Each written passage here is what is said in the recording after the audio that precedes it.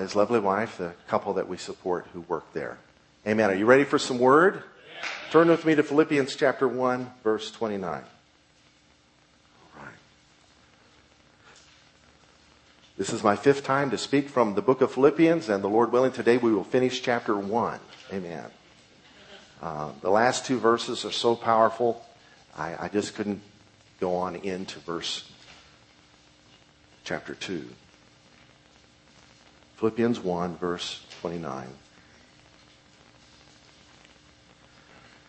For to you it has been granted, on behalf of Christ, not only to believe in him, but also to suffer for his sake, having the same conflict which you saw and now hear is in me. Having the same conflict.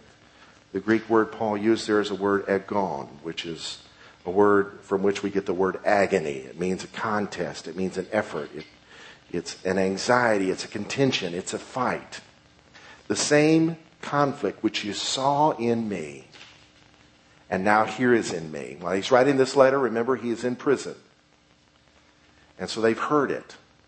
But they've seen him in prison as well. Remember when the church began in Acts 16. They saw him beaten. They saw the glorious deliverance, but he still had wounds that needed to be washed and dressed. So they saw his suffering. They saw him ran out of town unjustly. So they had seen his suffering, and now he's suffering again, and they've heard of it. And he told them the same kind of thing is theirs to experience. Verse 29 again. For to you it has been granted. The word there is charizomai, from which we get the word charisomai. To you it has been graced or bestowed or given as a favor on behalf of Christ, not only to believe in him, but also to suffer for him. We know believing in him is a gift. As I shared earlier in the service, he gives us the ability to believe that which is impossible to believe. That God would send his son, born of a virgin, who would live a perfect life, who would die an unjust death, who would arise from the dead, and who lives forevermore as our Savior, who ascended to heaven, who is coming back, who's promised us the same kind of resurrection. If you believe that with all your heart, that is impossible to believe. God has given you the ability to believe that. Saving faith. We cry out to him. We ask for him to save us, but who opens our eyes to see the need for him? God is at work. The Holy Spirit is at work, convicting the world of sin, of righteousness, and of judgment. So we would all agree it has been given to us to believe in him. But here Paul says it's been given to us to also suffer for him. Oh, thanks a lot, Jesus. Thanks a lot. The New Living Translation says, for to you have been given not only the privilege of trusting in Christ, but also the privilege of suffering for him. I'd like to speak to you today on the bright side of suffering for Jesus. The Message Bible says there's far more to this life than trusting in Christ. There's also suffering for him. And the suffering is as much a gift as the trusting. The bright side of suffering for Jesus. Suffering was a reality for this European church. A definite reality. Paul told the Corinthian church, he was speaking of the churches in Macedonia, of which the church in Philippi was the first. Remember, he had the vision of the man that said, come over to Macedonia and help us. The fruition of that word, or the fulfillment of that word, did not begin until the church in Philippi was born. And so he's referring to those churches, and he said fierce troubles came down on the people of those churches, pushing them to the very limit. The trial exposed their true colors. They were incredibly happy, though desperately poor. The pressure triggered something totally unexpected, an outpouring of pure and generous gifts. There's something about pressure that makes us better people. Something about it. Suffering was a reality for this European church, and suffering is a reality for the cause of the kingdom. Jesus said from the days of John the Baptist until now, the kingdom of heaven suffers violence, and the violent take it by force. The contemporary English version renders it like this: from the time of John the Baptist until now, violent people have been trying to take over the kingdom of heaven by force. The Good News Bible says from the time John preached his message until this very day, the kingdom of heaven has suffered violent attacks, and violent men try to seize it. I love the New Living Translation. From the time John the Baptist began preaching until now, the kingdom of heaven has been forcefully advancing, and violent people are attacking it. Jesus is acknowledging the fact of the existence of evil in the world that is in opposition to the furtherance of the kingdom. Are you facing opposition in this life? Well, you're going against the tide. Going against the flow. Suffering for Christ is real today. He said, "These things I have spoken to you, that in me you may have peace. In the world you will have trouble or tribulation, but be of good cheer. I have overcome the world." He literally said, "Be of good cheer, I conquer the world." So in him, in his name, a strong and mighty tower, we go through the opposition. Sometimes he moves the mountain. Sometimes he moves us through the mountain. Amen? Paul told the church in his letter to Timothy, "Yes, and all who desire to live godly in Christ Jesus will suffer persecution, and evil men and impostors will grow worse and worse, deceiving and being deceived." I'm an American, and I'm not used to persecution. And I saw just a smidgen of it in Germany, which I'll share a bit about that in a couple of weeks, about the trip there. But there we are worshiping God out on the open square. There's lots of freedom there musically for artists to do that. And some persecution arose. We were spat at, obscene gestures made, threatened with harm, all this, that, and the other. But no one touched us until we packed up to go away. And one of them decided to pick on the little guitar player who was a singer, a guy named Tilo.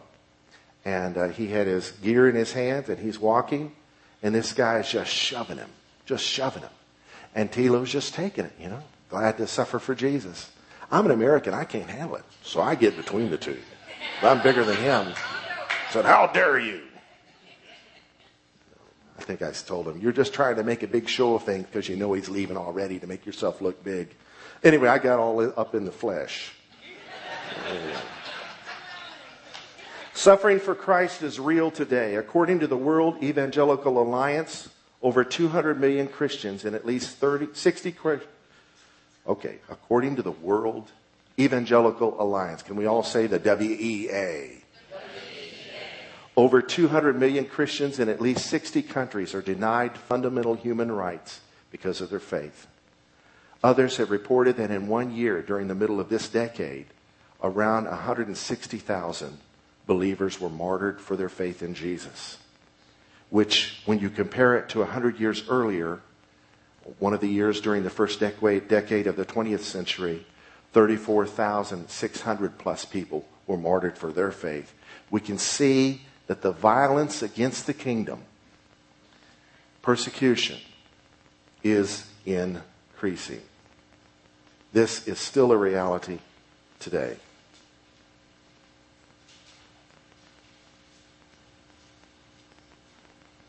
Is our nation a Christian nation? That could be an inflammatory question, could it not? While some of us would say no, others would say yes. Or it used to be. Well, it never was as Christian as it should have been. I am sure that most of us will agree that Christ's lordship and his commands are not being taken seriously by the majority of our citizens. Recently, I discovered the error in believing that any nation can be a Christian when I met an Asian immigrant who believed he became Christian because he became an American. He heard that America was a Christian nation, and since he'd become an American, a conclusion was made that he was now a Christian. Saints, that's heresy. Your citizenship in this nation will take you straight to hell. We must be born again. You cannot see the kingdom of heaven. By looking at newspaper headlines and TV newscasts, as well as what many are being entertained by, we can easily see that America has some real anti-Christian issues. There's an Institute for Jewish and Community Research that exists to keep track of the levels of anti-Semitism in our country. And recently they surveyed 1,200 professors from a cross-section of America's colleges. seeking their attitudes toward various religions, looking for anti-Semitism. But they discovered something else. 53% of the professors stated that they had unfavorable feelings toward Christians who were evangelical believers. In other words, 53% of America's professors are not going to give favor from their heart towards evangelical Christian students. Didn't used to be that way. So the tide is turning. Persecution is heading our way. And I say that we not sit back and wait on it, but that we do something to support the believers that are suffering in the world. Amen? Lest it be us one day. Do something to help forward the cause of Christ out of the edge where it's so radically opposed. All right, the sermon. The top 10 bright sides to suffering for Jesus. Are you ready? When we suffer for Jesus, we receive an opportunity to deny self in order to follow him. Jesus said, if anyone desires to come after me, let him deny himself, take up his cross, and follow me. You know, if everything is going our way, self-denial is not really a problem. You know, it's easy to fast when you're already full. Number 2, we can truly know we are going against the flow of the evil world when we're suffering. When you're facing opposition, take comfort. You're not going the same way. Jesus' brother James said, do you not know that friendship with the world is enmity with God? Whoever therefore wants to be a friend of the world makes himself an enemy of God. We're not in a popularity contest. We're not. Going against the flow of evil. I feel today's sermon is going to be encouragement for us, but even for those that are experiencing this kind of opposition in their own homes. You're of a different kingdom, and we're called to further the cause of Christ, even though there is opposition that could even be at home. Number 3, we are following Jesus' example when we suffer for him. Peter wrote, for to this you were called, because Christ also suffered for us, leaving us an example that you should follow in his steps. Now, I'd like to pause right here and just address a charismatic doctrinal extreme. And I call it hyper-substitution teaching. I believe in substitutionary teaching.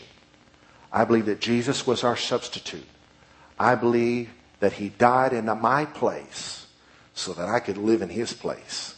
I believe that he came down so that we could go up. I believe that he came out so that we could go in. I believe he became naked so that we could be clothed. I believe he became poor that we might be made rich. I believe that he died so that we could live. But you push that belief too far, there's a teaching that says he suffered so I don't have to suffer. Be careful for that. Because we are called, according to 1 Peter 2:21, Christ suffered for us, leaving us an example that we should follow in his steps. He suffered so that he could be our leader and we could follow his example.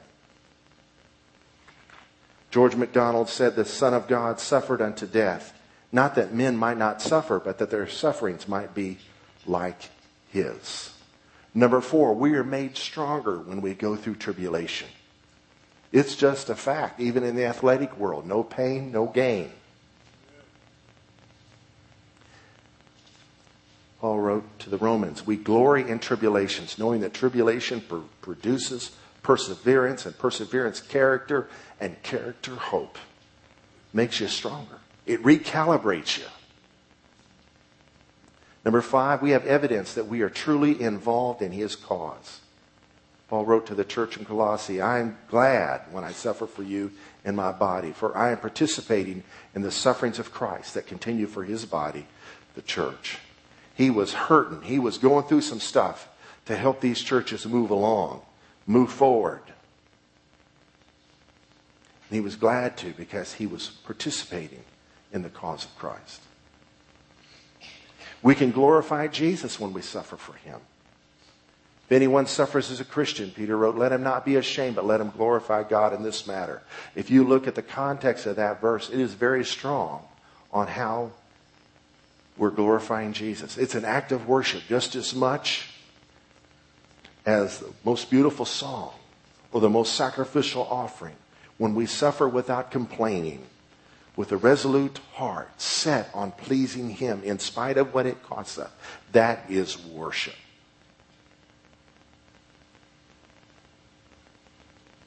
Number 7, we are honored to suffer for the one we love. We are honored. It is an honor. Those who are called to serve in military service would tell you, it is their honor to put their life on the line for their country so that you and I could enjoy political freedom. The early disciples, when they began to be persecuted after the church was born, they would rejoice. Thank God we're able. What is this? This is a supernatural grace that enables us to do this. But this is a view the church had that maybe the American church has lost sight of. The honor of suffering for His name. We share in His sufferings personally and His glory eternally. 1 Peter 4 goes on to say, rejoice to the extent that you partake of Christ's sufferings, that when His glory is revealed, you may also be glad with exceeding joy. There's a deeper understanding of what Christ went through for us that He opens up to our understanding when we go through something for Him. Maybe you were fired from your job for your faith, and that unrest you feel until income begins to flow again is something that you can take to the Lord. He knows what it's like to hurt. And receive grace to help you until the breakthrough comes. Number 9, another bright side to suffering for Jesus is we will be rewarded in this life. Number 10, we will be rewarded in the life to come. Mark chapter 10 says, assuredly I say to you, there is no one who has left house or brothers or sisters or father or mother or wife or children or lands for my sake and the gospel's, who shall not receive 100-fold now in this time, houses and brothers and sisters and mothers and children and lands with persecutions, and in the age to come, eternal life. Beware of those who would attempt to get money out of you by quoting this verse and telling you to sow your seed for a hundredfold return. This promise is for those who've lost everything for the sake of the kingdom. This isn't a call to divorce, to leave your spouse. That would violate other scriptures. But if your spouse should leave you because of your faith, you will be rewarded. This is a promise. In this life and in the age to come. Some of you maybe lost your closest friends. Maybe your family won't have anything to do with you because you're now a believer. Look around. All through this building, there's a couple hundred people here today that are your brothers and sisters. We want to get to know you. So I encourage you to plug in to more than just Sunday morning. Come to some of the other things we have going on. I'm leading up to some announcements here.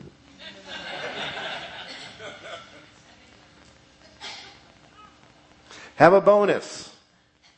We get to know Him more. Sorry for the typo there. A bright side of suffering for Jesus is you get to know Him more. Paul knew this. He told the church of Philippi that I may know Him and the power of His resurrection and the fellowship of His sufferings, being conformed to His death.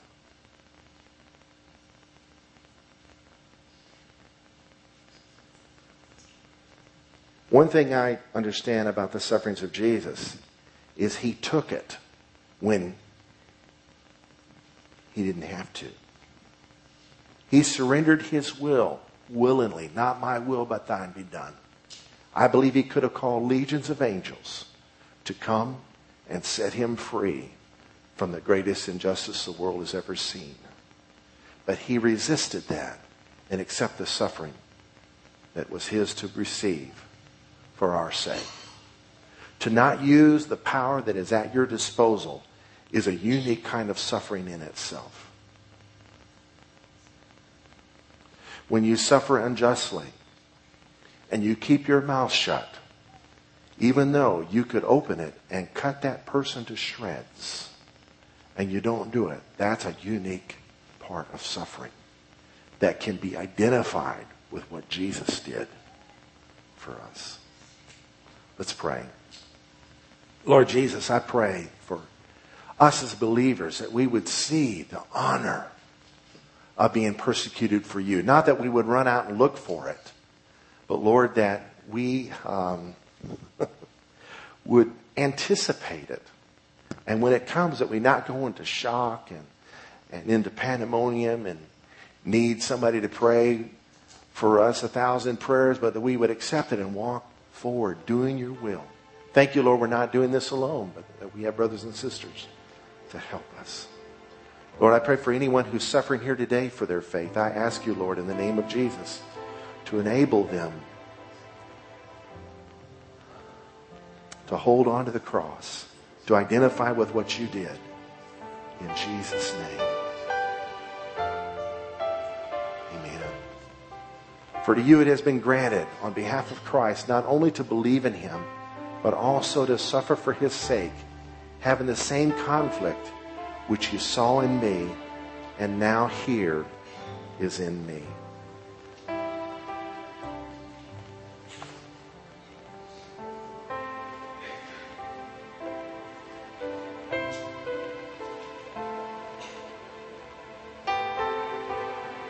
It's been granted. It's been given. Chapter 2 begins with a call to unity. Since we were called to believe in him and also called to suffer, thank God we're not called to suffer alone. But that we have one another for support, one another to help. So I want to encourage you, if you're not relating to the body at a deeper level, as deep a level as you can, I want to encourage you to get plugged in, to start coming to more than Sunday morning. We're thankful that you're coming on Sunday. But I'm kind of throwing out the net today saying, come in. Come in the inner circle. Get involved in the life of the body of Christ. Amen? If you're a lady, this coming weekend is a fabulous conference here called Focus, where they're going to focus their eyes upon Jesus, where 2 very gifted speakers are coming to help participate in that. 2 Sundays from today, we have a worship explosion where we're going to worship here with multiple congregations from around our region and city to glorify the name of the Lord. Amen. And starting September 1st, we're having the Truth Project. I want to encourage you to come to that. Be equipped to help engage the public in conversations or lies that they believe that make them resistant to hearing the gospel. You and I can be equipped to more effectively share the love of God in ways that are truthful and yet address the things they believe that are not true. Amen. Praise the Lord. Can we stand?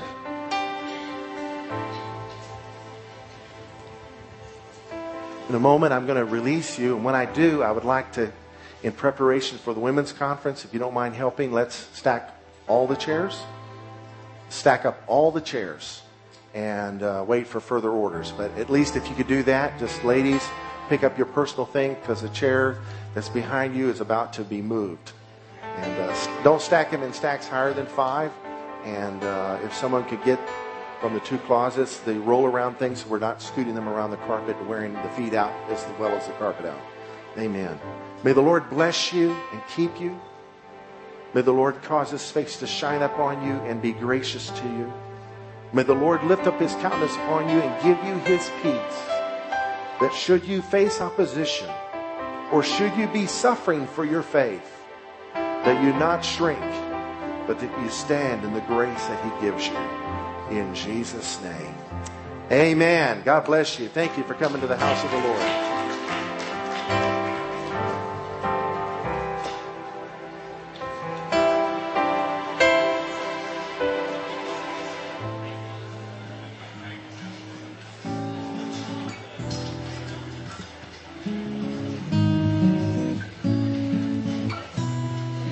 It's time for me to run to the mountain of the Lord for a while.